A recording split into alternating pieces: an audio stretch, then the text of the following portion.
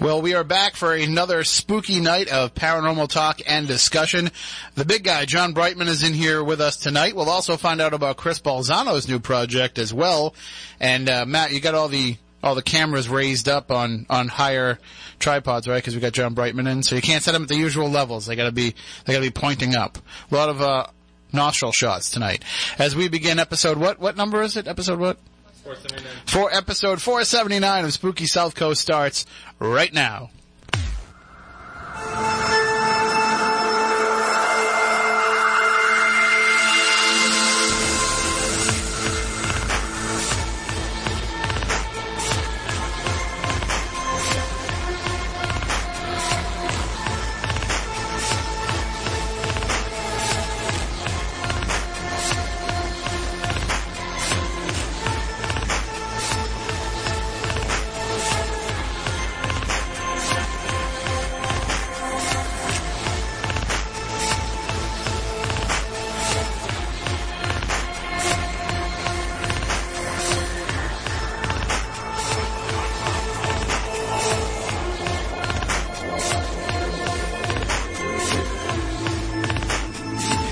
And welcome to Spooky South Coast. Tim Weisberg here, along with Stephanie Burke, the silent assassin Matt Costa, and science advisor Matt Moniz. We are here to talk about the paranormal, as we are each and every Saturday night. No college football tonight, so we are broadcasting directly on WBSM, as well as live on YouTube and through the Spooky South Coast Android app, and also rebroadcasting as well on the Dark Matter Radio Network. So many ways to get this show. And more ways coming in the future. Probably. Maybe. I think so. If the computer ever updates. If we can send it via mental telepathy, we'll do that. That would probably be the best way. Just directly download it into your brain. That'd be best for us. What if we could actually do that before the show happens? Then we would actually know what we're talking about. See that? But otherwise, we just fudge our way through it, as we will do again tonight, as we do always. And it's been a very interesting week, paranormal-wise. There's a lot of stuff going on. A lot of stuff. I don't know what's been going on, but all of a sudden, it's like October happened, and a bunch of people were like, "Oh, paranormal, yeah, that sounds like a good idea. Let's look into that." So that's probably all we can say about that. Yeah, maybe. But hey, there's still all kind. Why am I holding a pencil? I never use a pencil. What's wrong with you? I am so anti-pencil, it's ridiculous. Yeah, but you look sophisticated. If I really want to look sophisticated, I'll put it behind my ear. Then people think I know what I'm talking about. All right, but now you have to wear that the entire show. No, it hurts. But I haven't been a pencil guy since like 3rd grade. Once we made the switch to pens, that was it for me. Ink all the way. Pencils, nobody wants that. Hopefully the engineer's not watching. He just threw a pencil. It almost knocked some things over. We're good. A week later, and we still don't know who bought the Amityville house. Right. John Brightman is in the studio with us. And, John, you're as connected as anyone is to the personalities around the paranormal field. You haven't even heard anything about who it was. I have not heard anything. I've made calls, I've asked people, and I've gotten to know it wasn't me, or I don't know who it is. And I think if we find out, if we find out that it's nobody involved in the paranormal at all, and it's just something that people were throwing into the news stories as speculation, as rumor, whatever you want to say that it was, and it just turns out to be a regular person that just wants to live in that neighborhood, I think we'll all kind of be a little bit disappointed, as we were in 2010 when it sold. And we were really hoping somebody was going to come out of the woodwork and buy it, but what difference is it going to make if somebody does? It doesn't. I mean, I don't think it does, but one aspect that I do hope that happens, or I should say, if it does happen, that a paranormal person buys it, they respect the house, though, and don't try doing something crazy and stupid on their own, and thinking that they're holier than thou and can solve the whole situation. Well, I mean, if you're going to do it, if you're going to do something stupid, please do it on your own. Like, don't involve other people in your stupidity. But I think what'll happen with it is, whoever it is that buys it, it's not like they're going to be able to open the doors up for public investigation. It's not like they're going to be able to hold events there, although, depending on who it is, they might try.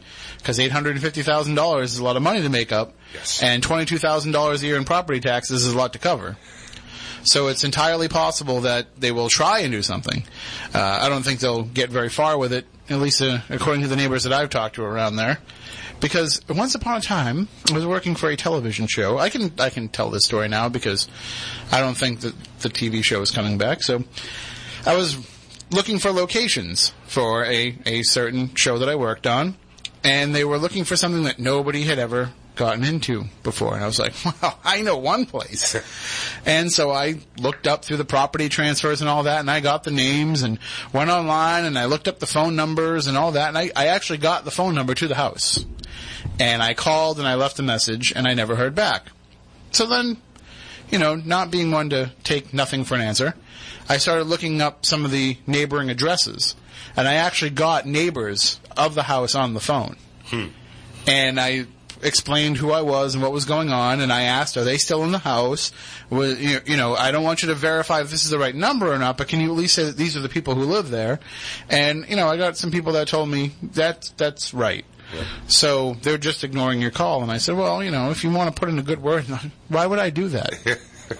Like, we don't want that to happen. We don't want somebody to come and film there. We want this to all go away. And so I think that's part of it. Obviously you can't pick your neighbors or else we all would. Yeah. But I think when you have the level of wealth that exists in that neighborhood, right, it's entirely possible that and I'm just going to throw the name out there for the purpose of discussion, but let's say that Zach Bagans bought the house or was in the process of buying the house for $850,000. And the neighborhood, 10 neighbors or so, said, we don't want him buying that house and whatever kind of circus will happen as a result of it. I'm pretty sure those 10 neighbors could probably come up with enough money to buy the house out from under him at a higher bid and essentially block him from being able to purchase the house. Yep. And it happens all the time. We see it happen all the time in development. That's how they keep, the properties that they want to keep and keep the people out that they want to keep out. So, I don't know. We'll see what happens with it. I'm sure we will get an answer sooner rather than later because I can't imagine there's a long approval process for somebody that's able to buy an $850,000 house. It's not like you or I, trying to go out and buy a house that's a little bit over our means, and they're trying to figure out the financing and how to make it all work, and then somebody has to come in and do all the inspection.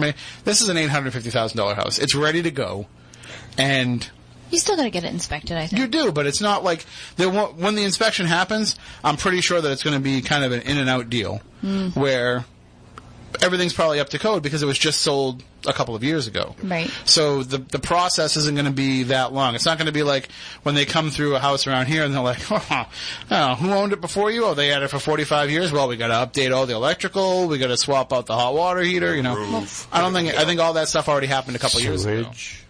All that stuff. When I bought dead bodies in the well in the basement, all that stuff. That's horrendous. When I bought my house, it had only been on the market for a year, but before somebody purchased it or at least looked at it, and everything changes so often that all the codes and everything. Yeah, they still had to put stuff up. They still had to take care of a lot of different things. But our inspection probably took about 4+ hours, and it's just because you want to make sure that what you're purchasing, there's nothing hidden. Right. So it still takes a long time. But once it was done, it was done. It wasn't like they were calling you in and saying, you got to get a contract down and do this. Nope. You got to have this done. You got to have this done. No, because at that point, you're not responsible for it. But whoever, it's not like that stuff had to get done. It was all set. It was just a matter of going through it all with the fine-tooth comb to make sure it was all set. Right. And I think that that's probably the same thing that'll happen with this house. But even like financing and like lawyers and stuff like that usually take an average between like 1.5 to 2 months. But that's what I'm thinking, is if it's a paranormal person who's buying this, there's no financing. They're putting down cash. They're putting down cash. I know, but the paperwork still takes a while. Because whoever it is, they're not going to... I don't think that you would take the risk. Let's just say, again, for example, you are, Zach, you're not going to take the risk of going through the process of getting the mortgage and having the bank say, well, what do you intend to do with it? Yeah. And, all that kind of stuff. You're just going to pluck down the cash. And especially when, you pay that much money for a car. The neighbors are very fussy over there, though, because I was just there in September doing an event, and literally at that location, you drive by, and the neighbors are looking out their windows at you, wondering why you're going by slow, what you're doing in the neighborhood, especially with out-of-state plates. Yeah, a lot of people don't realize this, but the neighbors' names on one side are Gladys Kravitz, and on the other side it's Raquel Lockmonic. So Matt gets it. One guy got it on the panel. I got half. Does that count? Well, which one did you get? The first one. Gladys Kravitz? Right. So who was that? Oh, God. Is that the Bewitched one? That was the neighbor on Bewitched that always knew something was up. And Raquel Lockmonic was? Alf, the neighbor on Alf, who always thought something was up. I always watched Alf. I think I should have known that. Yeah, Raquel and Trevor Lockmonic. I actually used that name as a fake name once. I used Trevor Lockmonic. Yes. What was I doing? Know for what? No, I think I was like, when you give your name at a restaurant or something. I used to always like to make up fake names. Because, being Weisberg, my dad would never give them our real name when we went to a restaurant because they would always be like, how do you spell that? Like, why do you need to know how to spell it? Write it down phonetically. You're going to just call out our name. But he didn't want to go through all that, so he would just tell them our name was Foley. Because everybody knew how to spell Foley. And so one time I got to be the one to go and tell them what our names was. And I heard the person saying, like Smith family, Johnson family. So I said to my siblings, I was like, you'll know what to do when they call the name. So I gave them the name. So the lady was like, Adams family. And we all went, oh my God. It was good. I was pretty happy with it. So we're going to be joined in just a few moments by Chris Balzano. He is going to be sharing with us his new venture that just dropped last week, and he's also... So he's back in the game? He's also listening via the feed, so he's a little bit behind. So he doesn't realize exactly that we're calling him and telling him to call in, but it is at the agreed-upon time. Right. So I'm just going to send him a quick message. He's a minute late. That happens. That happens when you're watching the feed. It's the one I can't watch because I don't have a computer. It's still updating. It's still updating? Yeah, not close to being done. It'll be done by the time the show's over. It might. I mean, you might get this. It might do this thing where like it slowly crawls to like 11%, and then all of a sudden jumps to like 75. So far, no. But yeah, that's people always are like, why does the show never start on time? That's like the biggest thing that happens with us. It's because like as soon as we go to turn on the computers and get ready for the show, they start updating. I think you need to like turn them on the day before. I use that computer every single day, but it's still not this one. It's just our luck that it just happens to be happening during the show. It's weird. It's definitely weird. All right. I feel lost. I see the phone line lighting up, so we are joined now by Spooky South Coast Content Director, Christopher Balzano. Good evening, Christopher. How are you? Excellent. Did you guys have a good Thanksgiving? Oh, we did. How was yours? It was spooktacular. Oh, to steal a phrase. Turned it around on you. And no turkey ghosts roaming around the house now? Definitely not. Definitely not. Just the ghosts of turkeys past, I guess. Passed to the digestive tract. So, last week I'm just messing around on Facebook. I was working on my computer doing some stuff, and all of a sudden I see this post from you that a new podcast had dropped, a new venture that you were working on that I didn't even know was coming out.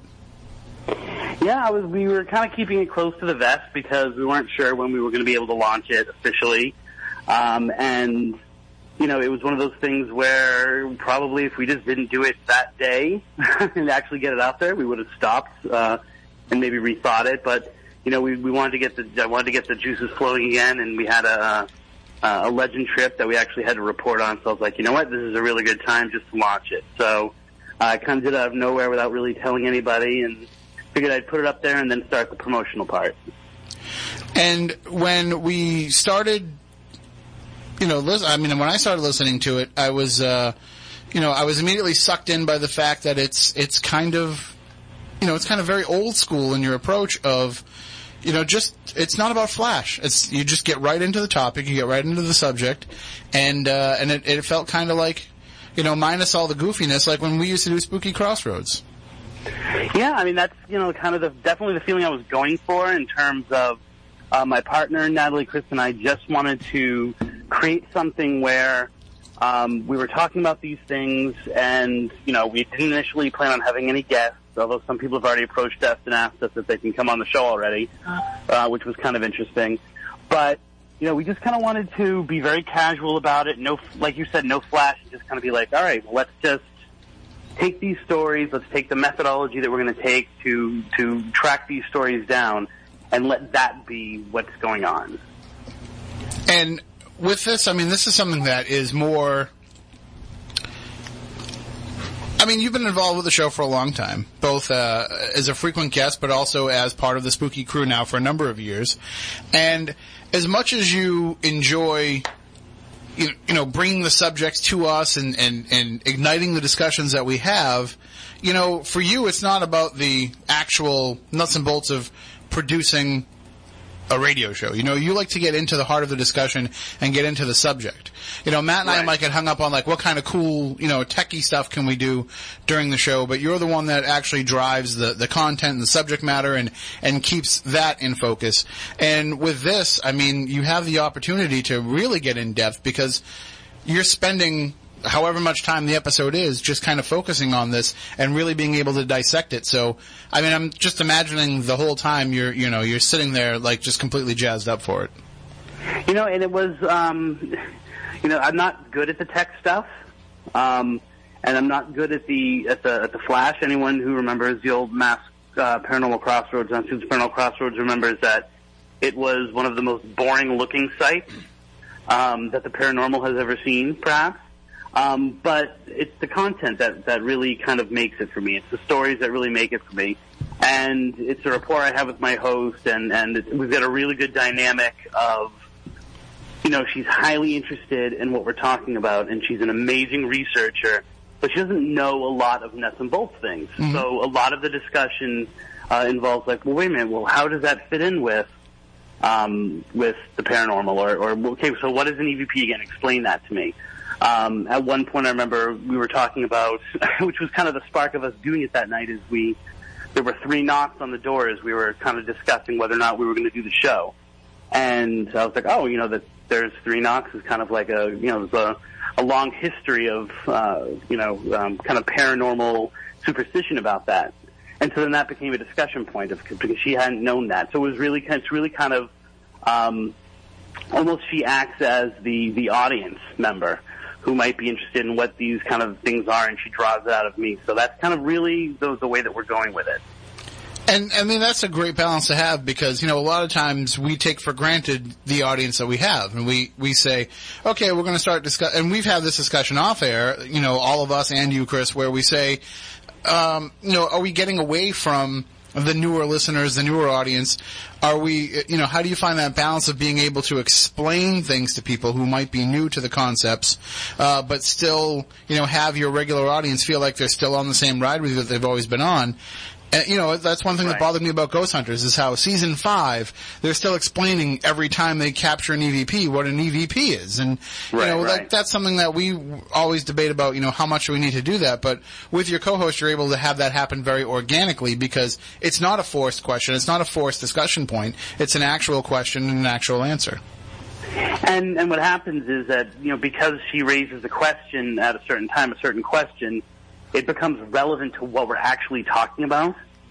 So, for example, a discussion on EVP might directly relate to, because A, here's either the history of EVPs in that place, or it might tie into some theory that we've working on developing about the energy in that place, and therefore energy and might be connected to the reason why there might be EVP. So it becomes a lot more relevant rather than, oh my word, I got an EVP. Let me explain what an EVP is. So it's actually, even in the telling of what something is, it becomes connected to the story we're trying to track down. Now, as you're exploring these topics, I mean, I'm sure since the last time that you've really had the opportunity to get in depth into these topics, you know, there's been a lot of things that have changed and a lot of things that have changed in your own approach. Are you going to be exploring a lot of new things? Are you going to be revisiting a lot of things that you've covered in the past? I know that you're in a whole different geographical area than you were when you were really in depth with this, but I'm sure there'll be things both nationally and internationally that come into play as well. It's, you know, actually I think the whole point of the show is that we're looking at things that are not new. The spirit of the show is we are going to end up taking a road trip, and as kind of a preface to that, we're going to be looking into some of the urban legends and folklore of, let's say, a 5-hour radius of where we are right now, which means, maybe 1 or 2 counties away because we live in Florida, right? But these are stories and folklore that have existed for decades, if not, centuries, in any given town that we're going into. So therefore, our approach is, no, we want to tap into what has been known in this town, and maybe only in this town, for years, and we're going to try to take some old-school paranormal aspects into it.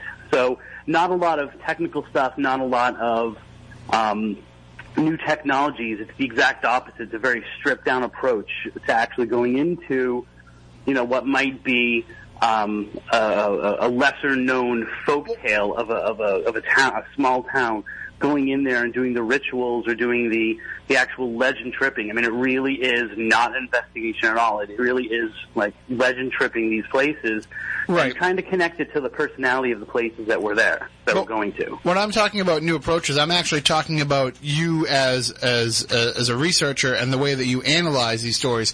I mean, you are not the same writer. You are not the same dissector of information. You are not the same kind of paranormal ombudsman that you were when you were doing the Mass Crossroads sites. Your approach and your mindset has changed over the years, and it's been shaped by some of the things that have, developed both paranormally speaking, but also in the way that you digest these legends now.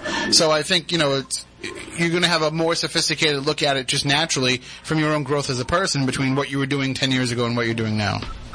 Yes, I totally agree with it. Yeah, I mean, I think I look at the paranormal completely different than I did when I was doing Mass Crossroads.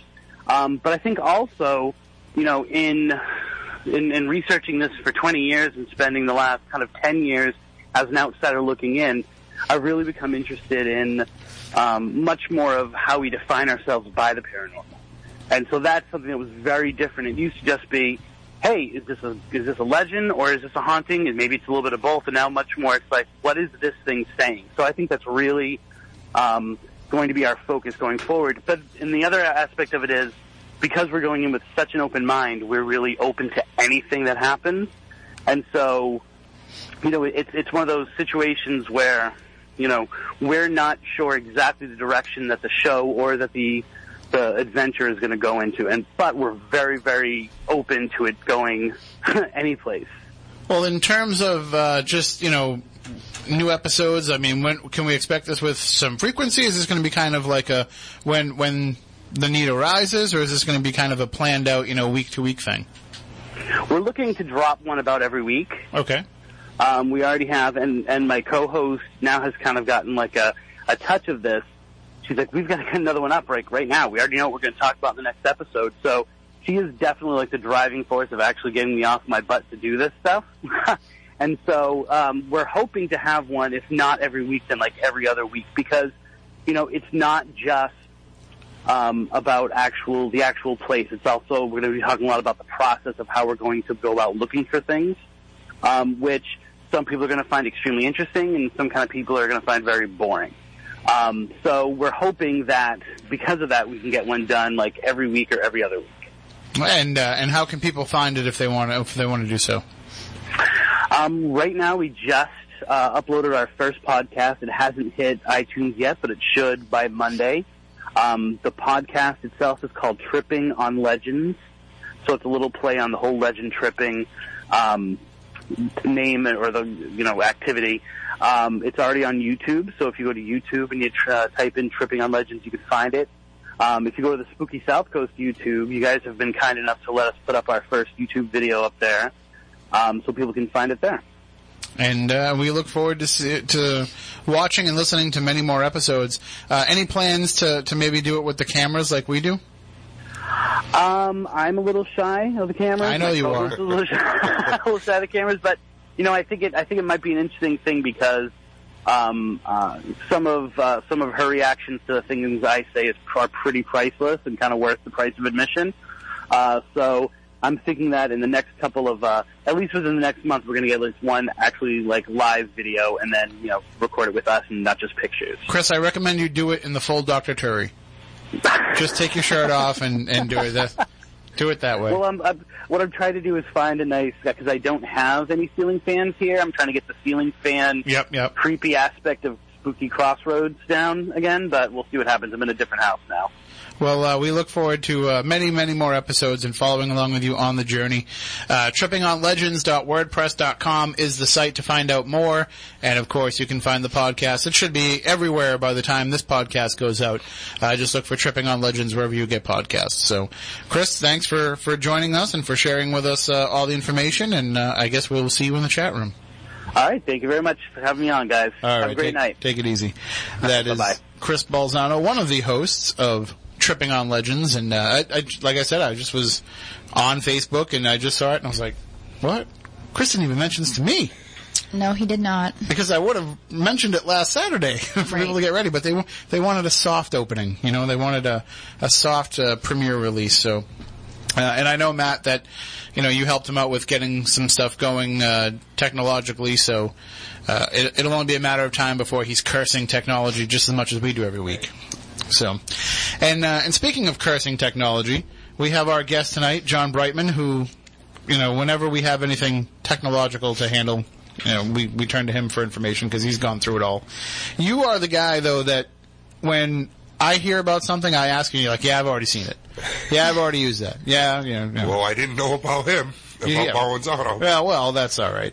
That was a surprise to all of us. I think that was one of those things that only two people knew about. But you've been involved in paranormal research for a long time, and we've had you on before talking about the Bridgewater Triangle. We've had you on talking about some of your experiences like at the S.K. Pierce Mansion. You've been around this stuff for a long time, and you've seen the trends that have come and gone within it. And how would you describe this era that we're in right now of paranormal research? Because Chris and I always talk about getting back to the story and getting back to what got us interested in the first place. Do you see it going still in a very techy, a very technologically based model, or more like people just want to go back to experiencing the legends? I see it both ways. I see a lot of people on Facebook and at conventions and places talking about, oh, I like how the show did this. I like how a show did that. We got to get that equipment.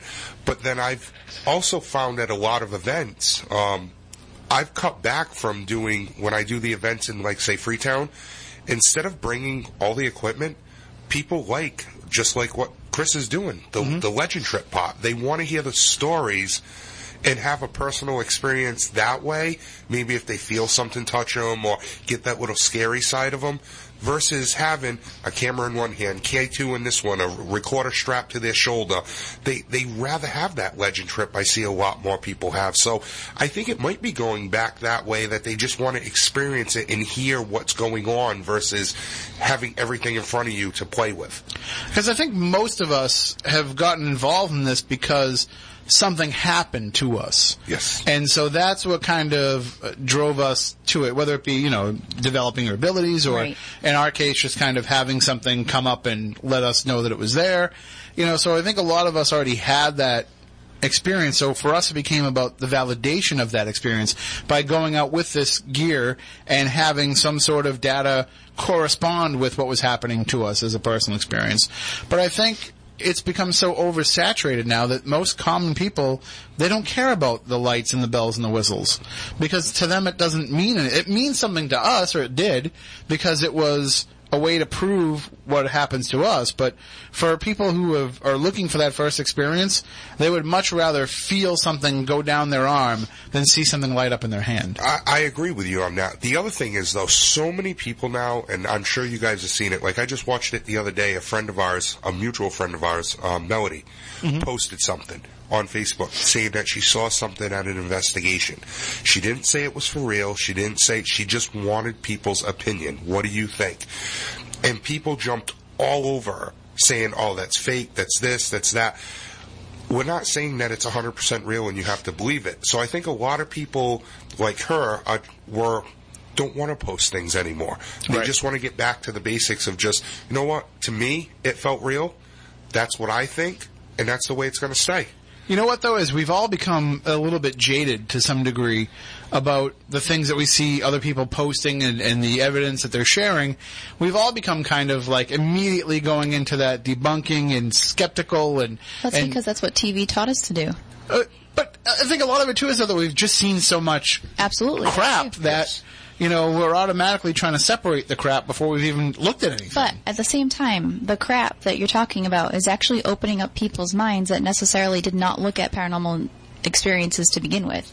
So those people that are so skeptical that they want nothing to do with the paranormal are looking at a photo and now looking at it twice and saying, oh my God, it's an orb. To us, it might be dust or a bug, but they're looking at it with the possibility of it being something paranormal. So you have to watch the shift in their mindset, too.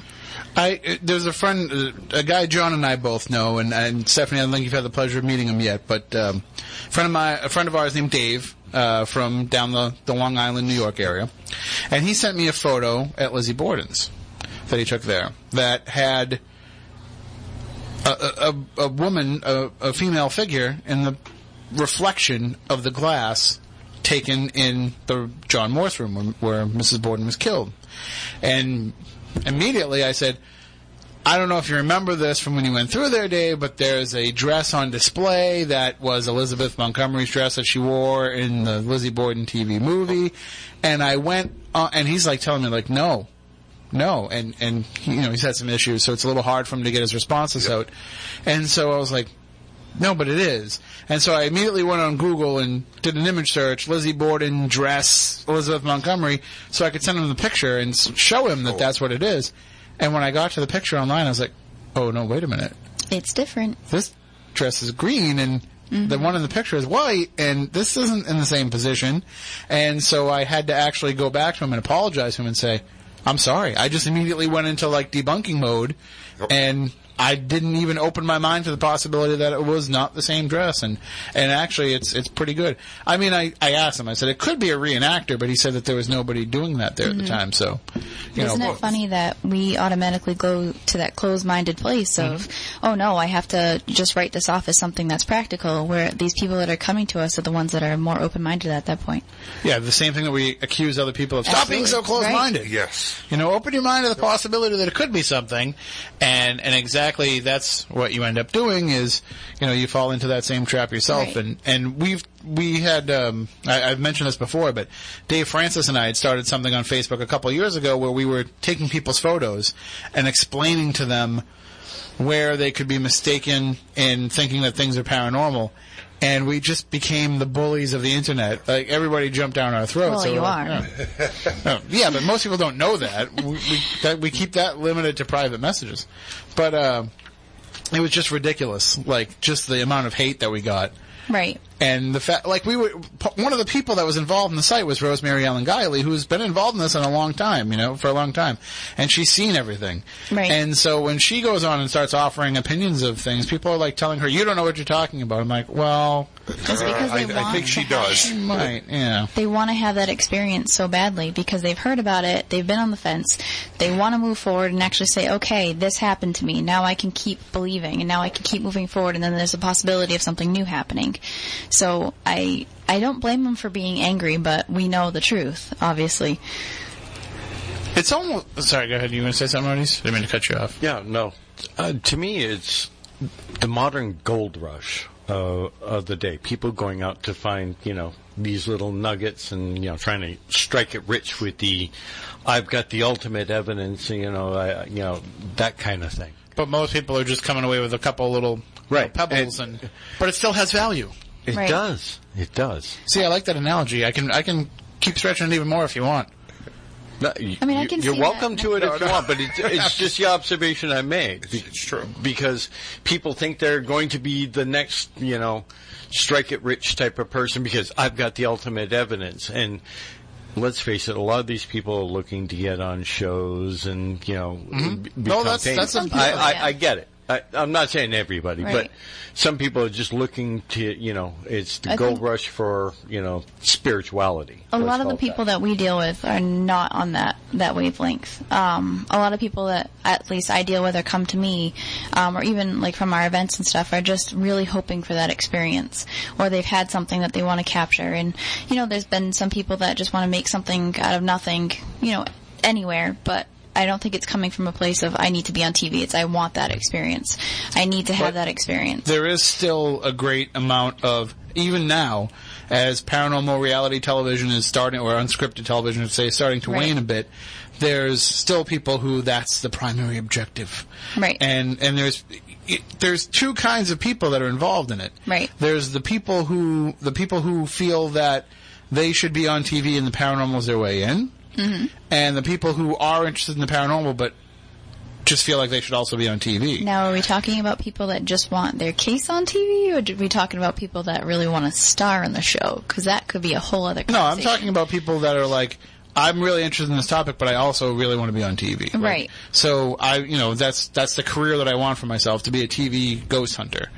And I think that when you start doing that, you get caught up in what's already been done. Right. You get caught up in the way that people have already been doing things, and you don't kind of have your own approach and your own way of doing things. Your own niche, per Right. se. And it's not just in how you investigate either. It's not just in the actual technique of it. It's also in what kind of questions you're asking and what reasons you're doing it for. And it's, I'm tired of people going into places and saying, let's find out if there's a ghost here. Because damn it, I think there's a ghost everywhere. Yeah. And I'm not saying that because I think everything's a ghost. I'm just saying the possibility is there everywhere that this stuff could happen. I want to see people both on television but also actual investigators who are out there every weekend doing this. I want them to start asking the questions of, well, what does it mean? What does it mean if we have 500 groups a year going to the Lizzie Borden house and all of them come out with some sort of activity? Fine, great, it's haunted. We know that now. But why? What does it mean? Put it all together. And don't just give me the regurgitated story of, well, somebody killed 2 people there, so they're going to hang around there. There's more to it. There's more layers in that. And I think also more deaths there, but right, that too. But there's the need to kind of expand the reason, and that's what when working on the Ghost Stalker show, that was one of the things that we laid out. Was we said, okay, there's ghosts. Ghosts are real. But why? What does it mean? Let's try and find those answers. Why are they here? What's their purpose for being here? What is their reasoning? And what are the commonalities between them? So, I can tell you. Well, but how can we take the stuff that you already know, right, and find a way to put that into a narrative that we can use to explain it to people who don't have your same abilities? Like people, unless you can throw a football like Tom Brady, you don't understand how Tom Brady throws a football. Right. I don't care how much you want to break down the mechanics of it. Until you have that ability yourself, you don't understand that ability. And I think the same thing goes for what you have. I mean, I teach people, absolutely. I go through different things of how I do things, and then let me teach you how to start to scrape the surface of that. But at the same time, if you want to talk about, having evidence or seeing what I can do be put to paper, how many times have I been brought into a location and had historical documents sitting right there, to review right after I'm done. And every single thing is historically documented that I picked up on. So at least there's a correlation there. Or at the same time, I've worked with EVP experts, and I've explained to them, how my gift works. They go into it. I'm asking questions to the spirit that I see in front of me, and what you hear back is a perfect conversation caught on EVP back and forth. So it sounds like I'm actually talking to someone, but people that were standing there know that I was only talking to some spirits. Got a recording of that actually when we're at the Sam West house. Oh, do you? Yeah. But I know it's happened often, so there's at least some proof there. But you mentioned that you're able to teach people how to develop that ability, right, but they're still not at that same level as you. Only some people would be. Tom Brady can show me how to throw a spiral, but it doesn't mean I'm going to throw a football like he does. No, come but on, what you could be out there tomorrow doing that. No. But what your original statement was how to, not to be at my level, but how to show people how to get there.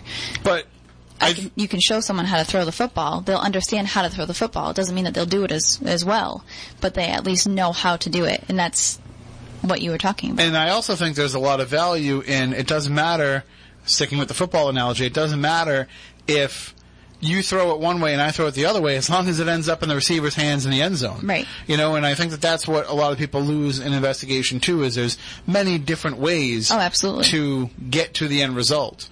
And, I can speak for this by experience. Moniz and I do not investigate the same. No. You know, we have two completely different approaches. We have two different lines of questioning when trying to get EVP. You know, we always have different ideas and mindsets. But know, that's not a bad thing. No, You cover more ground. That's what I think. I always think and we have different. Stephanie, you and I have different approaches as how we have to go into something and how we have to view what's going on there. You know, you're the one that's always warning me about things that can attach to me or things. But it's just all different. You just get a little too excited. That's all. It's kind of like it's a stew, and we're all adding in our own ingredients to it. Right. To kind of make it all good. This is going to be the analogy show. We're just going to be making all kinds of analogies. Spooky stone soup. Hey, I'll have some of that. What makes it spooky? Well, wait an hour. You'll see. Right. But I do think that, and John, you probably see this a lot, because not only are you taking people out on your own events, but you're also taking part in other people's events. Yes. And so you're seeing people come into these and you do some of these with the work that you've been doing with some of the people that are on TV. So you'll go and investigate with somebody who's been on Ghost Hunters or Ghost Adventures or whatever, and so people are coming in trying to mimic what it is that they do. Do you find that in that environment, in that type of a setup, does everybody kind of just fall in line with what they think that person wants, or do they try to bring some different approaches even in that environment? For the most part, a lot of them try and fall in line. Like, I've done events where there's been, let's say, John Zaffis, Amy and Adam, and Gates, all at the same event. Next thing you know, when they go to John, they're all using the regular spirit box, some type of unit like that. Depends on what it is. Some use an Ovilus, but they're all trying to do that when John's there because that's what he does at his events. Then you go to Amy and Adam, and it's just regular recorder asking questions, and they literally, you'll hear them repeat sometimes the same questions that they've just asked, trying to mimic them, and it makes sense, like you're saying. Be different. Ask a different question. Why copy the exact same thing that was just done? Because I'm thinking you're going to get more response and at least more varied response if you're taking a different approach. A good friend of all of ours, I'm not sure if Steph's met him yet, but I know all of us know who he is, Big Jim Jones. Yeah. He made me laugh one time at Fort Mifflin. He did that. He wanted to take a total different perspective on investigating, and he went into one of the casemates there, literally dressed up as one of the Confederate soldiers, and he was trying to order the other soldiers around doing this. He finally told them to kiss his butt, and literally you heard a slap. And he turned around and looked and, checked, and people put flashlights on him. You saw a handprint on his butt, something hit him. And it was just crazy because it was a total different, atmosphere that night. Instead of doing the same typical thing, asking this, asking that, he went in there with the approach of being like a bully, a boss type thing, and tried pushing the buttons, and it worked to get a response. So why not do something different? And I'll do that if we're at an event and something is, lagging and it seems like we aren't getting anything going. I'll be like, well, what do you guys think if we try this? And if you do that, if you are willing to go out on a limb like that, you never know what could happen. You're shaking your head, but I'm shaking my head. I'm not talking about just bad stuff. No, definitely. You don't I don't want to mean do bad stuff. No, I just know probably the past 6 months or so of us investigating with each other. I'll call it a year. Things have gotten really interesting. And I don't know if it's because of how much time we spend together or how much investigating we do together, but there's been some weird occurrences. I do feel, though, that if you are willing to kind of challenge yourself as an investigator, maybe spirits can pick up on that, too.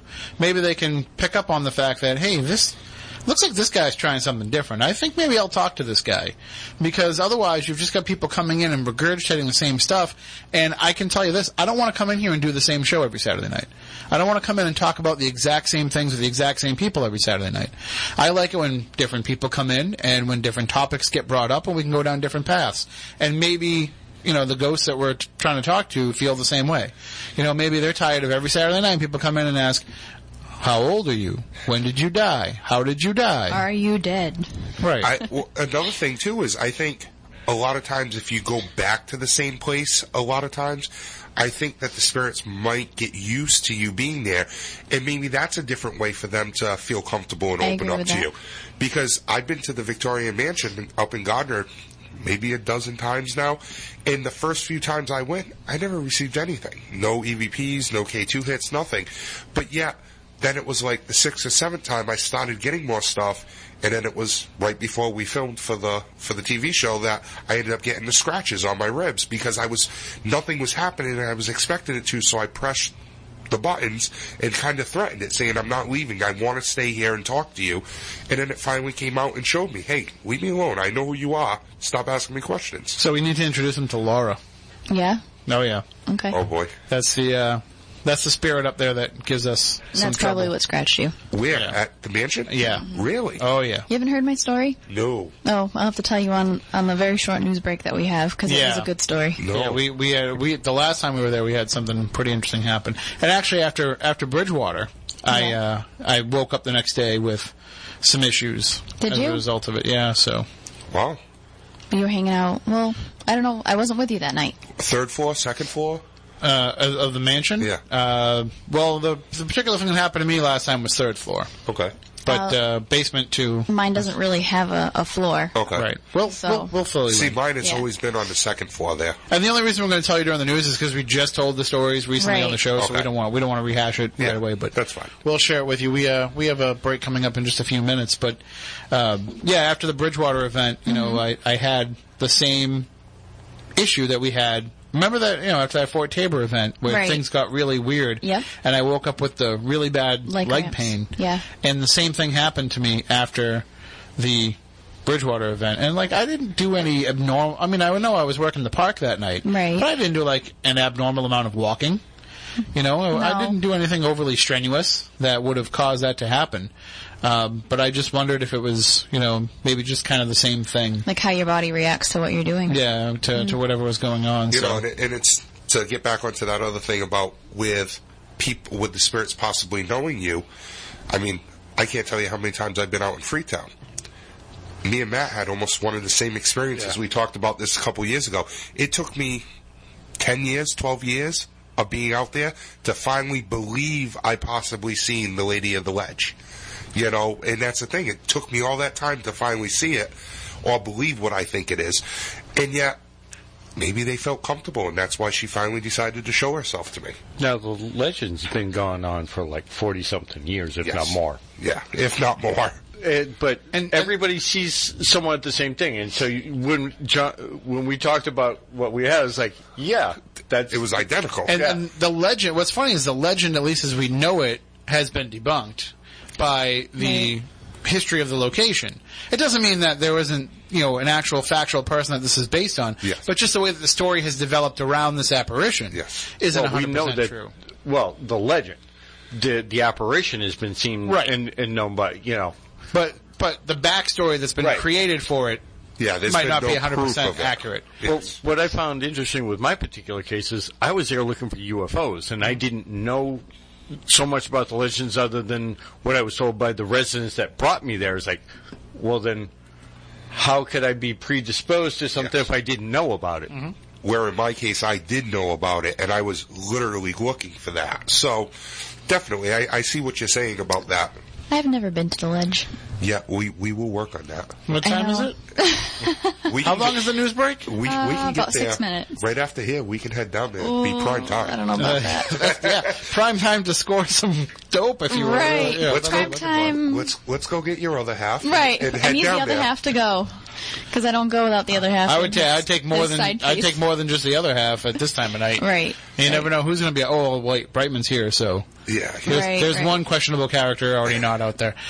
We are going to take a break for the news. When we come back on the other side, we will talk more with our guest tonight, John Brightman. We're going to get into some of the stuff about the Freetown State Forest, and we'll talk about the Bridgewater Triangle as well, and we'll get more into kind of the nuts and bolts of paranormal research, especially paranormal research today as well. So we can welcome your calls at 508-996-0500, 877-996-1420 if you want to call in toll free. You can also tweet us using the hashtag SpookyLive or directly at SpookySC. And, of course, the chat room is up and running, and it's hopping on our YouTube channel, which you can find by going to SpookySouthCoast.com or by going through the free Android Spooky South Coast app. So if you haven't downloaded it yet, please do so. Do it during the break. Give us a rating. Give us a review. It won't take up very much space on your phone at all, and it's your portal to all things Spooky South Coast, both the new, fresh content as it happens, and all of the past content, both video and audio as well. So really, what else do you need besides that? I think the next step in the Spooky South Coast app, Matt, is we need to find a way to make it invasive into all the other apps. That's the only thing that I've noticed that it doesn't do yet. It doesn't make it so that, like, you know, when I can go on, I can look for a date, I can go in there and make an appointment on my calendar. I just want everything to be Spooky South Coast. Great restaurants. I made a watch face already. We can put that up there for people to download. Sure. All right, we'll be back in just a bit after the news.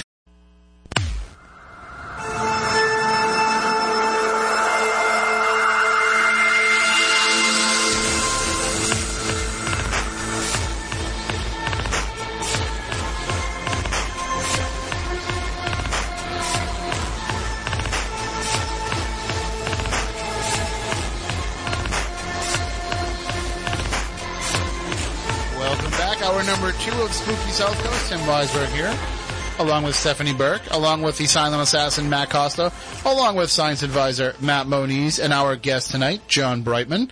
And, you know, one of the things I noticed there during the commercials, Matt, I think maybe they feel the Spooky South Coast audience has a real problem with acne. There's quite a few commercials for Proactive in there. Right. So, I don't know. Stephanie, you're into all that stuff. Into what? Like skincare? Yeah, like cleaning yourself and things like that. Because I'm a girl, yeah. Yeah, I mean, look around the rest of the room, you know. Like, I'm pretty clean. I'm a hygienic guy. Yeah. But I'm not that. I mean, I'm got me on a good week that I shaved, so. There you go. I'm a razor, shaving cream, bar of soap, and shampoo guy. That's all I need. That's a lot. That's all I need. And then I have most. I have deodorant too, which is helpful. That sets you apart from the rest. And cologne. I have multiple colognes. I was taking a step above that because I used the cologne and yeah, deodorant. see that? I have multiple colognes. Mouthwash and toothpaste? No, I don't believe in this oral hygiene.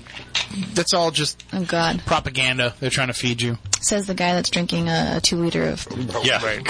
No, I brush my teeth multiple times a day, and I swallow mouthwash because I want my breath to be fresh at the source. I'm just kidding. I don't swallow it.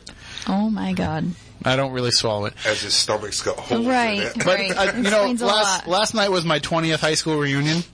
And, you know, I put on a Henley, you know, the long-sleeved Henley t-shirts, yes, which, I do. You know, we wore those in the 90s. They've come back now, which I'm so glad for because I love them. But, so I had that on. I had on jeans and like, black, you know, like bass shoes and the braided belt and everything. I'm like, wow, I'm dressed 90s. Yep. Like, without even really meaning to be. So I thought last night, because I went and got a haircut, had to get the fresh fade for the reunion. Naturally. And so I really thought about shaving my beard and just going with the goatee and the sideburns. Thank God you didn't. Just to look wicked 90s. You know, and I thought that would be perfect. And then the next step I was going to take was I was going to go into Target on my way there. And I was going to go into the cologne aisle, and I was just going to douse myself head to toe in Drakkar Noir. Do they have that type of aisle at Target? Oh, no, yeah. I was just at Target the other day, and I sprayed Drakkar Noir on myself. Oh, that's where I got the idea from. So I was going to just completely, like, shower myself in it, and then go to the reunion and see if anybody picked up on the fact that I was wearing Drakkar, but I didn't do it. P.S. I am skipping my high school reunion tonight to be here. Oh. But you would have been the big star. They would have been like, oh, you're on the right. Right. Are you on TV? I'll hold off, I think. I don't know. It happened at my reunion. Everybody's coming up to me telling me ghost stories. Right. I don't know if that'll happen at mine. I was like, why didn't you guys talk to me about this stuff in high school? Then I wouldn't have felt so weird about it. Well, because they didn't know you didn't put it out there. I didn't talk about it in high school either. No, I mean, I put it out there because Matt Costa, Matt Moniz, we all had the same great teacher in 8th grade, right? You had Mr. H. You had Mr. Hasselfuss too, right, Matt? Or did you not? Yeah, were you on the other team? On the other team. Oh, damn.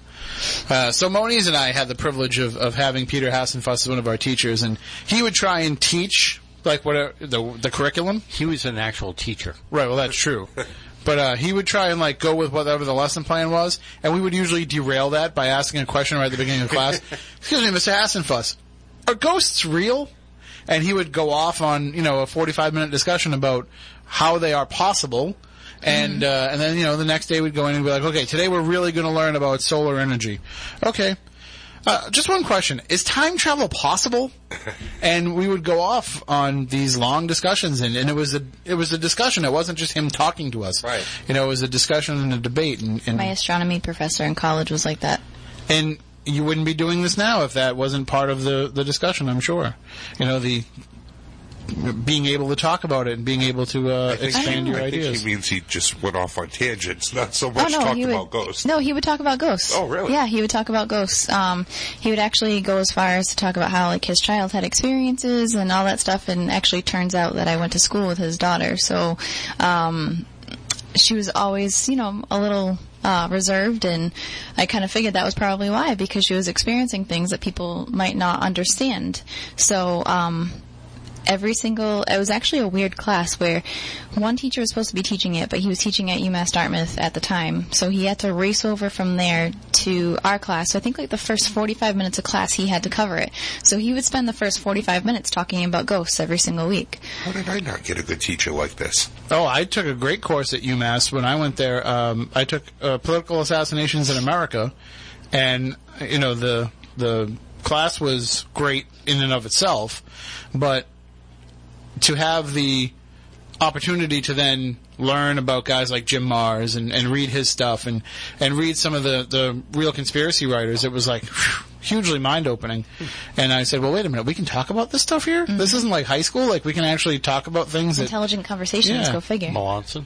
Yep, Phil Melanson was the professor. He's since passed away, or else we would have had him on the show.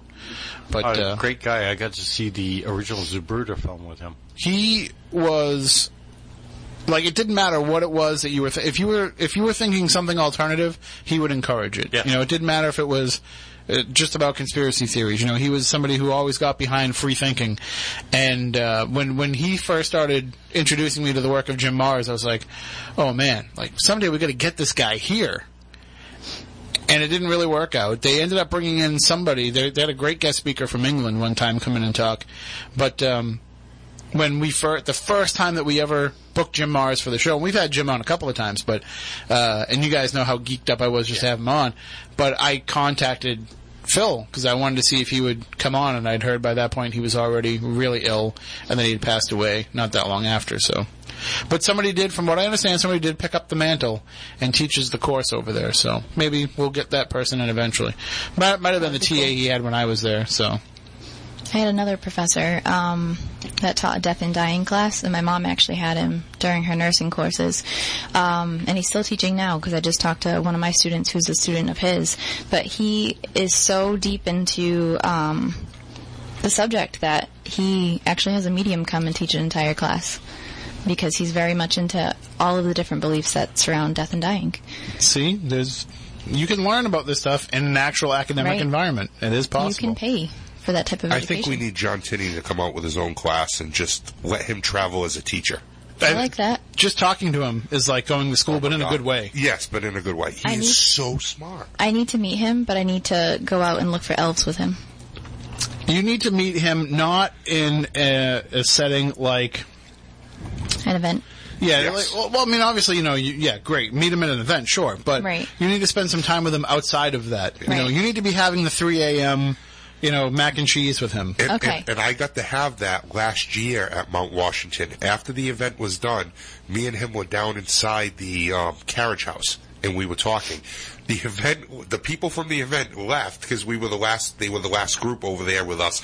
They left. Me and him sat there for like another 2 hours, and he was telling me about how his parents got him into this and how he did this, and he just went off talking about everything. It's so amazing to listen to him. I don't think I'm speaking out of school here when I say, you're a smoker. Yes. And so you probably had some cigarette breaks with him. Yes. I don't smoke. But every time I saw John Tenney going to have a smoke when we were on the cruise, I went right with him because the conversations that would happen around those cigarettes. First of all, like, it was never one cigarette. It was like 20 because they just kept going. Yes. Just kept talking. And it was like just fascinating. I was trying to absorb as much of it as I could. Really, like, you want to talk about, they say like when you exercise certain muscles, right, they become stronger, and when you exercise your mind, the same thing will happen. This was like going into the gym every day and working out your mind, like, to its very limits, just the conversations that you would have. And then we would ruin it by going back to the room and just talking about goofy stuff all night, and all of a sudden we got so much smarter earlier, and now look at us, we're just goofs again. Big spoon, little spoon. Big spoon, little spoon, happening again, 2017. I was already dubbed the spork, so I need to Nice. I need to get in there and really have those conversations, because that would be awesome. I'm saying, No, get in there and have the conversations. I'm like, the conversations, Tim. okay, the she was like, I'm trying to figure out how two spoons and a spork all fit together. Yeah. No, they don't. It doesn't really work. But we can all be together in the sealed plastic napkined See that? package of life. With the salt and pepper. Right. And the little handy wipe. Sometimes, if you're fancy, that comes in there. You need that for after. If you have the lobster, you need the handy wipes, of for course. Sure. So, but also, I mean, in talking about going around and having the chance to discuss a lot of topics with people and with all these conventions that you go to, all these events that you go to, it's funny because very rarely do you get the chance to spend a lot of time talking about the nature of the paranormal with these people, because your conversations inevitably go to life on the road, working with this person, working with that person. You don't really get to start dissecting what it is that you do. And I think that's probably true of any I've never really been to other conventions for other things. I've been to a few here and there. Stephanie, I know you go to your It Works conventions. Right. And a lot of that is probably, geared toward learning about products and learning about things that are coming out and plans that are going forward. But I'm sure a lot of it, too, is the discussion of just your experiences, of what you've experienced in working in it and what other people have experienced. Yep, a lot of personal stories, a lot of self-development, a lot of encouragement, motivation, inspiration, everything pretty much in that category. That's probably the majority of it. And then you have the little parts of, like, let me teach you how to do this way, or let's learn about a new product and different things like that. But a lot of it is just uplifting. And Moniz, I know you've done professional stuff for your actual field, working in chemistry and in the hard sciences. And, I'm sure when you go, it's a lot of the same thing, too, where, you might be talking about, certain aspects and certain parts of the work, but a lot of it, I'm sure, too, is just stories, just kind of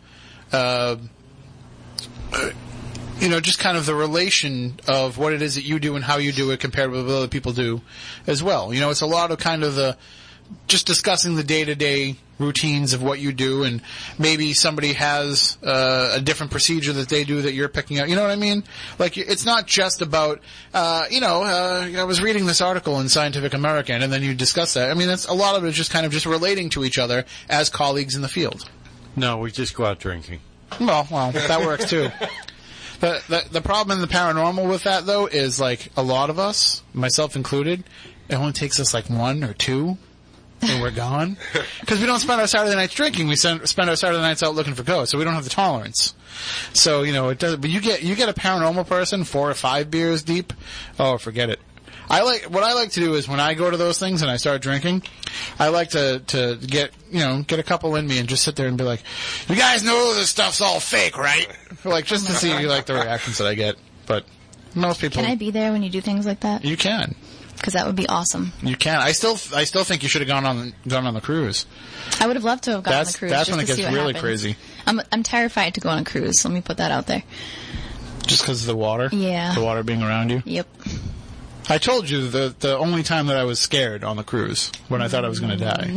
No, you didn't. Probably for good reason. I'll have to tell you this off the air. Okay. But There was one brief moment where my life flashed before my eyes. Great. On a cruise? Yeah. It wasn't anything scary. Oh. It wasn't, no, it was just... Oh, no, not scary. His life just flashed before his eyes. Yeah. Nothing to see. It was more the situation that had developed around what was going on at the time. There are times when sometimes the stabilizers don't work on the cruise ship, and it was one of those times, which it wasn't really all that scary, but it's just looking around me and the situation I was in, I was like, okay, this is how I'm going to die right here. Great. And it wasn't so much about what was going on with the ship, but just more about, like, if ever I was going to die, that would be the moment, because that would just be the perfect ending to me.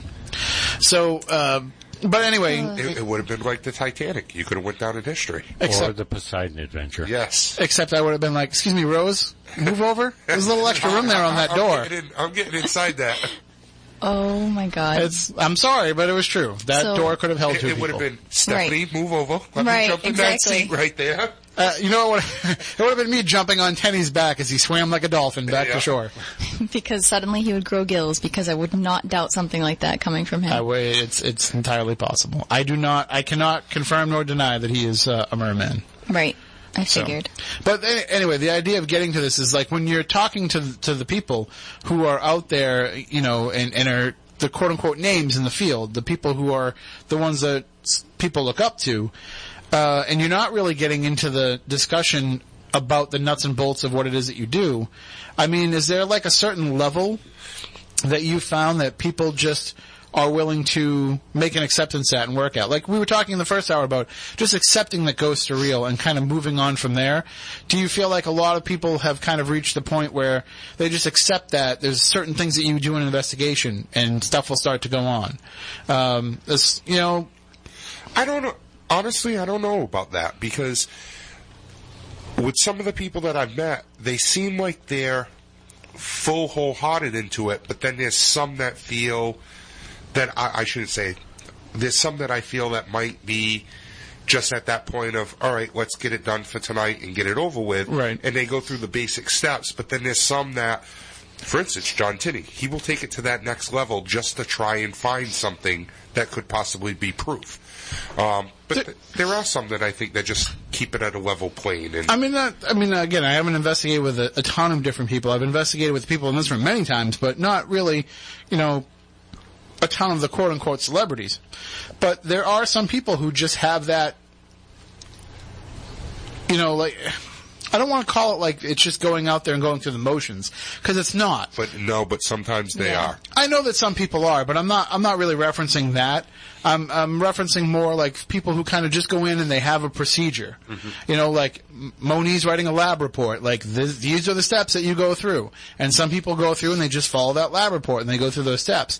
But then some people are like, I can't do this again. I can't go to the same place again and do all the same things. I have to keep it fresh for myself in order to keep my own interest. And I'm the same way. Like, I know that I can go into Lizzie Borden's house and do certain things and get a reaction out of the spirits there. But sometimes I'm like, well, let's just keep that in the back pocket in case and try something different. And you would think that when you've got all these people gathered together that are, you know, supposedly the leading names in the field, that you would have, that would be the time to try something new. And instead it doesn't seem that way. It seems more like that's the time when everybody falls back into procedure more than going through the motions. I agree with that, and that's kind of getting back to like what we talked about earlier with Chris doing legend trips. You know, I felt that way for a little while doing the stuff in Freetown. You know, I'd say 2 every month I was doing out there, and it kind of got to the point of it was the same thing over and over, same speech I gave over and over, same trip that I led them on, same exact direction, same equipment every time, and I kind of got a little bit burnt out from it, and it was kind of just regular to me. And I had to change it up, and I finally said one night, you know what? No equipment. We're just going to go out and do a regular, have fun, tell ghost stories, and let them view the place and experience their own feelings at each place and have fun with it. And, you know, you mentioned Freetown State Forest and kind of the Bridgewater Triangle as a whole. We hear all these stories, and we hear the legends that have developed around these stories, and it becomes to the point where people want to go out and they want to experience that story that they've heard. And it becomes more about going out and repeating the same things. But I always say, like, the Bridgewater Triangle is alive. Oh, you know, absolutely. this is something where the activity can change on a dime, and you never really know what you're getting into when you go into it, that you kind of have to let it breathe a little bit and just go into something with an open mind and an open approach and saying, let's just go and see what happens tonight. Let's not go and chase down this particular spirit. Let's just go and see what comes to us, because inevitably something is going to come to you. Yep, I agree 100%, and that's exactly the best way to put it, is what I started doing. Instead of taking people out there, telling them the stories and saying, all right, we're going to go to this location and we're going to try and get this. Like, for instance, the ledge with the lady in white, or, you know, supposed Pukwudgies. Mm-hmm. Instead of just going there to try and do that, let's just go there, tell the stories, let them experience it, and walk around, and let's see what comes to us. And I've loved it since doing it that way. It's so much better. But you also, I mean, you've done numerous investigations there with equipment, and you've done things all over the Triangle with equipment. So there's definitely something there that's affecting electronic equipment. Absolutely, absolutely. And it's an intelligence. And I don't even know if it's necessarily all the individual spirits that are affecting these things. I wonder if there isn't like some greater consciousness of the Triangle itself. There's some greater collective intelligence that is, you know, maybe, I don't want to say masquerading as certain spirits, but it forms into certain spirits in certain locations. But it's really just, it's the Triangle that you're talking to. You know, they say that the whole curse of the Triangle came from the Wampanoags. Mm-hmm. How could it, maybe the whole thing of masquerading as other things, maybe it's a Wampanoag spirit. You don't know. I mean, we've all investigated out there and tried to find things. Have we gotten exact proof? No.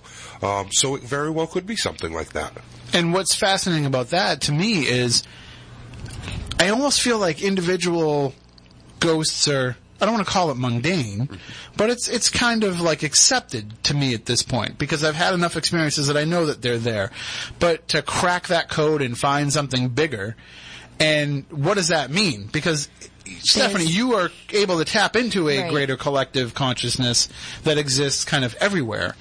Right. The best way to describe what I think is happening, from an elemental point of view, maybe, you know, something that was never human, is a great possibility. But every time I go into the Triangle, I almost feel like the entire Triangle, which we know now is much bigger than an actual physical triangle, I feel like the Earth itself is living and breathing, and it's an entity all on its own. And whether there's something that's controlling it, that's sitting back and laughing at all of us when we're out there, who knows? But it sucks you in every time. I think the whole Triangle, as much as the documentary has come out, as much as any one of us that's in this room has been out in the Triangle, I think it needs to be furthermore investigated. I think I agree. Something really needs to happen where, you know, people put in a good amount of time researching, investigating, and checking out each location separately for a good amount of time. Like, we started to do it with our group for a while, where we were going up to the Indian ceremonial area and doing a moon cycle research to see if we got certain hits on certain cycles of different times of the year with the moon at the Indian ceremonial area. It fell a little short because we had disbanded some of the group members, so then it was tougher to get it. But we started to do that because that could mean that certain times of the year their spirits are alive more than other times of the year. You know, I've never been there either. How about creating a Bridgewater Triangle encyclopedia? Setting it up on the page. You know exactly what I'm talking about. They started that with the documentary, taking stories and writing things down. Yeah, they are trying to, like, make it like a database for it all. Right. With that. And I know that they have been getting some contributions to it, but I think because as I'm looking at it all, and I'm looking at all these stories, I'm trying to see how they all interconnect, and like what it all means. And yes, I feel like you can have a ghost experience anywhere. You can probably encounter a UFO anywhere. Wherever there's, you know, a deep amount of woods, there could be a Bigfoot. You know, all these things are kind of able to happen in other places. But why there are these places where all these things seem to happen in close proximity to one another, you had mentioned, Stephanie, whether or not you think something is controlling it all and kind of sitting back and laughing at us. Right. I'm almost starting to wonder if it's not something like that. I almost wonder if this is something that kind of taps into us and what it is that we're afraid of, what it is that we would kind of avoid, and it just basically projects those thoughts back to us. So whatever is there, the idea behind it, because, if you look back to the Native American history, right, they didn't go in that area. They didn't want anything to do with the Hockomock Swamp. They didn't want to hang out in the Bridgewater Triangle area. And so maybe that's because even then, whatever is there, the land itself, the earth itself, ley lines, whatever you want to pinpoint it on, was already kind of projecting things out. So it's almost like it's an automatic keep out sign by throwing back whatever you're afraid at you. But the difference is now we're just not afraid of it anymore. But why? Or the fact that we're already so ingrained into it, we can't leave. Why would it want us to? I think it's just a defense mechanism. Really? You think that's it? I think maybe there's some areas that we're just not supposed to go. Or is it hiding a secret? But what secret would it be? Could be itself? anything. What if there's a greater power that they don't want us to know about? Or what if the Native Americans look at the settlers when they came and they asked for land, and they asked if they could purchase that land, and they kind of laughed at them and said, you can take it. What if they just thought, just like they always did, that the settlers weren't as smart or as in tune as they were? So they thought that the secret would be kept no matter what. Well, one of the things that I always go back to with it is it's like a chicken and egg thing. Of course. Like when we look at, and I'm talking about the Triangle area now, I can't really pretend to know the mentality of the people, the collective mentality of the people back then. I know that there was all kinds of skirmishes. I know there was lots of intertribal warfare that was going on, that the settlers became kind of pawns into some degree. Right. I know all that stuff was going on, but I can't speak to the actual mental health of the people that lived at that time. But I know in this day and age, and Chris Balzano's research has always pointed to this, there's a high level of criminal activity, there's a high level of mental illness, all within this concentrated area. And why is that? Sure, yes, there is a higher concentration of population, and when there's more people, there's going to be more problems with those people, but is it a matter of this area is affecting us, or is it a matter of, we're drawn to this area because there's something off with us? Maybe we're wrong, and our wrongness continues the wrongness of what's around us. I don't think it has anything to do with being that was overly... bigly of you. Thank you. Yes, hey, don't I like don't to worry make about up. the I like to middle make of up my words. Now I forgot what I was going to say. Thanks, Moniz. It was. We're not on YouTube, so I can't say what I'm really feeling right now. It's all right, I heard you. Well, we are on YouTube. We're just also on the radio. Right, we just happen to be. I do have a dump button, but it doesn't always work. I don't know if it's worth it. Yeah, I was going to say, places that are overly populated, we can't really use that as I hate you, Moniz. Other places in the world are much more populated than we are, so that's not really a factor. Well, but what I'm saying is I knew what you were saying. Is it just because of the amount of people here that we've seen those levels rise? As people move into an area and the population of an area increases, then sure, those numbers for people that are afflicted by those things will increase as well. But it's still disproportionate. But if you look at, and I didn't mean to cut you off, if you look at the numbers, and I've actually seen this, the numbers of people that lived in, say, the Freetown or Soden area from back in, I think it was 82 or 83, Alan had shown me the demographic numbers, to just recently, back in 2010 is when he showed it to us. It's really only gone up by about 10 to 15,000 people. It hasn't gone up hugely.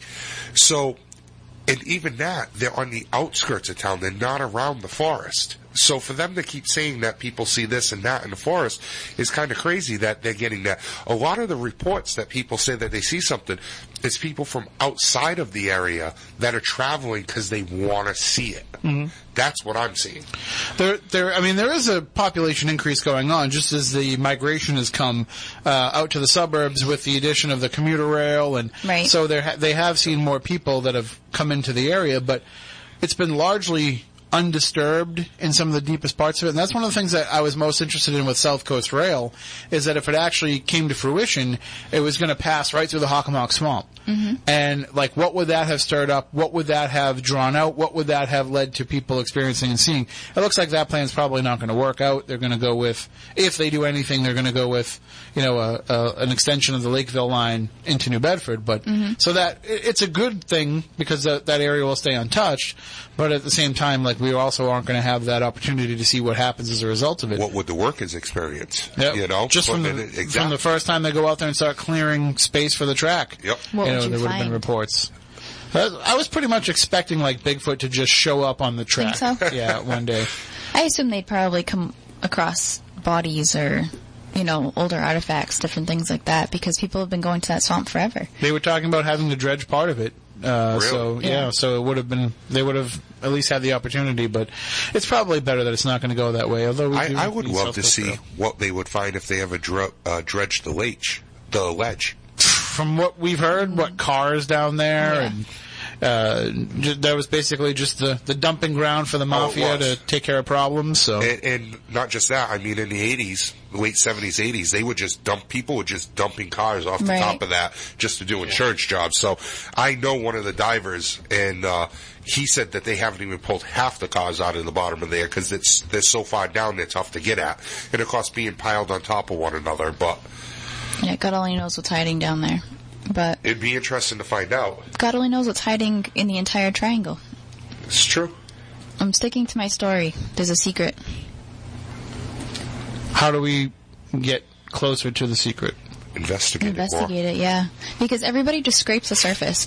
You go and you hear Bridgewater Triangle, and, kids are on the internet Googling it, and I remember even about 10 years ago, let's go to the Bridgewater Triangle tonight, and they had no idea what it was. Yes. Right. People have heard of it. They don't really know what it is. And we do. And how often have these places been investigated thoroughly?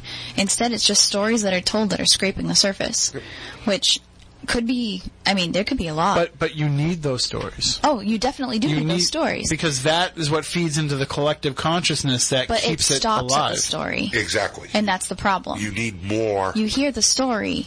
I think, the documentary had done a lot for the community and a lot for people that have been researching forever and ever.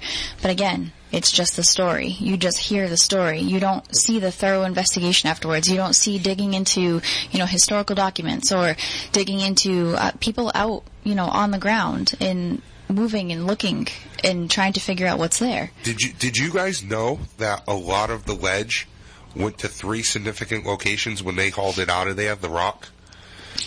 Part of it went to Taunton State Hospital, the foundation, not the foundation of the buildings, but the wall. Okay. The other 2 places, it went to Carey Mansion and went to the other big one. I forget the name of it. The other big one in Newport that's supposedly haunted. The Breakers? Thank you, the Breakers. It went to some of the foundation in the ground for that. Now, the quarry started, in the early 1900s, right? 1926 or 27, the paperwork that I saw said. I was just at the Carey Mansion. Somebody was doing some research. I think it was Sudan name in the chat room mentioned that there was some documentation online that said that they actually had a railroad quarry back there as early as in the 1800s. At the ledge? Yeah, so they were doing some quarry work out there. But interesting. What we were told when we went and told the story of the Lady of the Ledge to the Freetown Historical Society, and somebody said, that's a great story, but they really dug most of that out in the early 1900s. Yes. So, I don't know. I'm sure something was going on because people wanted that rock. Again, supposedly, I don't know how true this is. I've looked, but supposedly a blast went on during the early 1900s, like a 1905, 1906 range, I heard, that there was a little shack with dynamite. And when they were trying to dig out the rock, they were putting dynamite down holes and blasting part of it away. When 2 guys went in to get the dynamite, supposedly the shack exploded for no reason. I have not found any proof like written down about it, but a few old timers that still live in the area, well, again, I'm going back about 10 years now. Mm-hmm. They might be past now. They were the ones that told me this story as they were growing up from being a kid. So I don't know how true it is. But and what kind of rock is out there? What kind of rock makes up that ledge? I believe it's granite. Granite. It's 90% granite. And what's in granite? Yes. Quartz. Thank you. And what does quartz do? Holds energy. Yep. And if you have running water nearby, it charges it continuously. And that is all running water because that's natural springs. Yes. And so that's what we're dealing with some of these locations that it goes out to and carrying the ability to keep paranormal activity going and charging it up is the fact that, it's built on a foundation that has this quartz in it. And people have been dying at that location for years. Literally decades. Yes. Decades. And it doesn't stop. And listen, documentable. I don't think I'm talking out of school on this one either, because our friend Frank, the photographer Frank Grace, yep. I think he's talked about this before publicly, but he's a pretty happy guy, right? I think we all can agree Frank's a pretty well-adjusted dude. And even he talks about standing there on the edge of the ledge and feeling like he wants to go something telling him to go. Yes. And I think all of us have kind of been through that up there at some point or another. You have to keep an eye on whoever you're out there with, because those feelings do come to you and they overwhelm you. We had to actually grab somebody one of the other times I was up there. We saw him starting to do that whole teeter thing, and luckily he was wearing one of these like hoodie type of switchers. Grabbed him right by the hood and yanked him back. No, I mean, how many people do you know that's actually been out? And this is why I keep saying we need to actually do more research out there, and not just your typical handy cams or your K2 meters, but like full-on investigation. Have a geologist out there to do some research that way. Have somebody that knows different plant life, thing like that out there. You might remember this, Moniz. We were at Lizzie Borden's one night for an event. It wasn't our event, somebody else's event, but we were there helping out. And someone showed up. They were from New Hampshire, and they were part of a team up there, and they came down with a map, a U.S. Geological Survey map of the entire Freetown State Forest and in the Fall River area, and it was like just granite everywhere. Oh, yeah. And all it is, like granite surrounded by the ocean and Buzzards Bay, and then surrounded over here by the Taunton River. And so, basically what it is it's like one giant paranormal magnet. Yep. One giant paranormal recorder. All right there. So, I mean, we can get kind of, really esoteric on it all, but you're talking about, investigating and trying to figure it out and breaking it all down. And I'm looking at it more from the perspective, too, as if people just keep talking about it and telling the stories and paying attention to it, that's feeding into it. So while you're trying to, and I'm not saying you specifically, because we're all basically all doing the same thing, but while you're over there trying to solve it and break it all down, all of us over here that are talking about it and feeding into it are just adding more and more layers onto it and piling it on. So it's kind of just this just continuous monster that gets fed. It just keeps duplicating and self-replicating. And so you're never going to find the answer, because just when you get to that final layer, another layer is going to come and dump on top of it, and it's always just going to keep perpetuating itself like that. And maybe that is part of the secret, part of the defense mechanism of whatever is there. We're never going to be able to find the answer, because, not to sound like Rowdy Piper here, but just when you think you have the answers, it goes and changes all the questions. Of course, it's kind of like what was that movie, National Treasure, where you find one clue and it leads you to another one. And you have to wonder too, and I've wondered. Off subject of the paranormal part of it, but the history part is we've had evidence, even in Fall River, of Vikings visiting this area. So if Vikings were drawn to the Bridgewater Triangle, does that mean, Knights Templar were? They were right there in Canada. Why wouldn't they come down this way? Is there much more to be? They've been proven to be. Where was it? New Hampshire? Have you guys watched the TV show Curse of Oak Island yet? We're a little obsessed, just throwing it out there. And I knew that's where you were going with that. There's some certain point that they showed that they actually came down into Massachusetts, the Knights Templar, because they found carvings on certain rocks here in Mass that matched up on the Narragansett runestones. We have Dighton Rock. We have all these different things, but they're all within the triangle. So what was attracting all of these people to the triangle? Well, you have, what is Leif Erikson's rock right out on Right. No Man's Land. Right, that's why I covered the Vikings, and Yep. but they're all brought here for what reason? Is it the living, breathing land? Is it an entity that draws them here? Is it any of your theories? Well, we don't know unless we try. But at the same time, as we're trying, we also need to keep feeding that beast as well, too. Of course, it needs to eat. Because, well, no, but not just that. I think it's important for us. See, that's the thing about this is it needs the human aspect of it to exist. Right. If it's just there, what's the point? If and it has to have people as part of the equation. And I think as people, we need to have this sense of something greater. So we're going to want to keep feeding that because it kind of keeps our perspective of who we are in the grand scheme of things to say there is a power greater than us that's operating here. It's almost like, and I don't want to start calling the Bridgewater Triangle a piece of God, but it's almost like a piece of that, the mysterious that you're not meant to understand, right here where we can access it, right here where we can walk into it and feel it, and we do feel it. We don't just walk into this, when you are going into the Bridgewater Triangle, no matter where you might think the quote-unquote border might be, when you step over that threshold, you feel different. Right. And when you feel that difference, you feel it every time. It doesn't go away. Oh, absolutely. You don't get used to it. I can I can lick a 9-volt battery 50 times in a row, and I'm never going to get used to that feeling. And it's the same thing of walking into the Bridgewater Triangle. Only that's the equivalent probably of sticking a fork into an electrical outlet. I like that. That's a good I analogy. grew up there, and there's certain points. I had a group not that long ago come up. You guys know most of them, Lippy from Long Island. They came up. They spent 2 days out there. They wanted to camp out there. Nope. And I said, absolutely no way am I staying out there. They're like, why? And I'm like, you do not know what this place is like at night. Right. I will not stay out there. If there's any less than 4 in one location, 4 people, I won't go out there because I do get that nervous there. I can go spend the night by myself in the Victoria Mansion, don't care.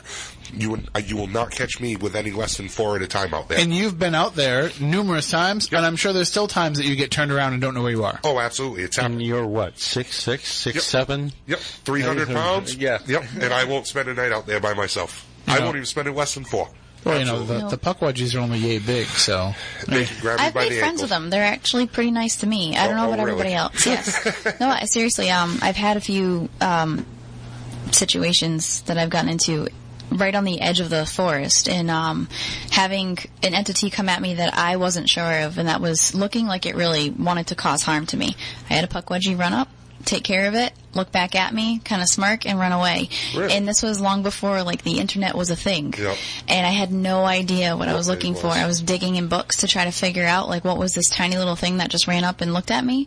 And then, as Google started to become more popular, I was Googling it, and I was finding what was called this Puckwudgie. I'm like, what the heck is a Puckwudgie?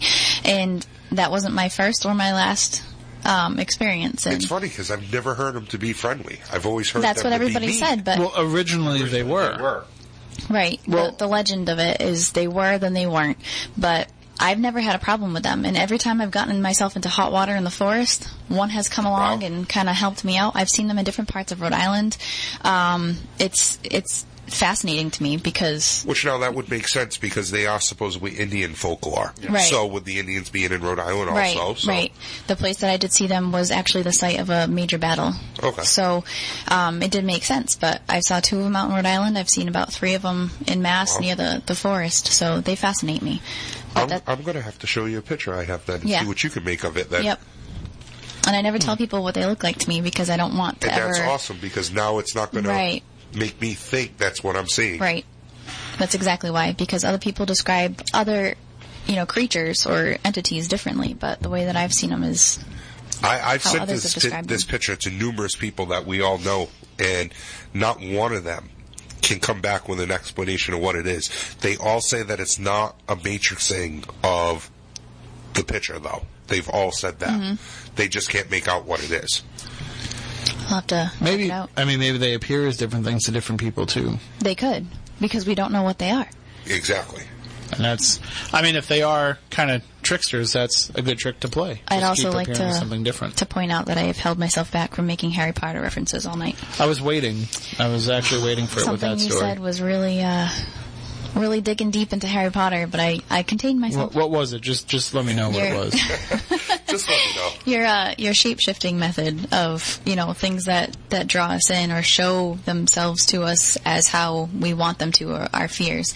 Because that was not a Harry Potter reference, because I don't know anything about Harry Potter. You don't know Harry Potter. I just want to make that clear so J.K. Rowling doesn't sue me. Right. But, although then we can just turn around and sue her for stealing all of our legends. See that? Because that did happen. Yeah, it did. The idea that you're discussing, I think it was in either the first or the second book when it was first introduced. I know Balzano's going to call me out on this, and I'm probably going to say it wrong, but it's a boggart or a bogart, and that's how Bogart, isn't it? Bogart. I don't remember how to say it right, but it was this like shape-shifting creature that would, as soon as they would open up the container that it was kept in, it would show itself as your worst fear. Speaking of bogarting, I have no idea what she's talking about right now. Mm-hmm. Somebody's been bogarting it. So, let's see, Moniz gets it. Stephanie's like, Wah. We have a call coming in, so let's just take Probably it. Balzano. We have I think I just disconnected it by accident. That was not on purpose. But we do only have a few moments remaining in the show anyway. I'm not sure. Ross had said he was going to try and call in tonight while he is having some family time. But Ross, if you are listening, we want to thank you for the package received earlier. And we do have just a few moments remaining in the show. I want to remind everybody that if this is a new topic for you, the Bridgewater Triangle, the things that we've been discussing tonight, some of these theories, some great resources you can check out. Of course, Chris Balzano has written numerous books on the subject: Dark Woods, Cults, Crime, and the Paranormal in the Freetown State Forest, Ghosts of the Bridgewater Triangle. Those are both very informative resources and great reads on the topic as well. The Bridgewater Triangle documentary, of course, which you can now get if you have Amazon Prime. You can now stream it free. So how's that for a deal? You're already paying for Prime, and now you can watch the Bridgewater Triangle documentary. And, of course, we've done, the Bridgewater Triangle investigation show every year since we started this show almost 11 years ago. So there's lots of content to go back there and check out. Plus, we've covered the topic on other shows as well. Many, many nights. It comes up quite frequently. So just go back through the archives, which you can do by going to YouTube to get some of the video archives. SpookySouthCoast.com has the audio archives. Most of the podcast feeds, especially iTunes, are limited because of the way that they catalog everything. Most podcasts don't last 500 episodes. So they don't really know how to store all those. So we do have the archive feed that you can get on our website. And Matt, you just need a simple RSS reader, right, to be able to check out all the old episodes? They should all be up on wow, you linked them all up. Well, that's the most part. I think at least you can listen to the first year. All right, well, you can check that out and go back and learn more about the Bridgewater Triangle, or maybe it's something that you've been researching and you just want to go back and remember fond times of when we didn't know what we were talking about.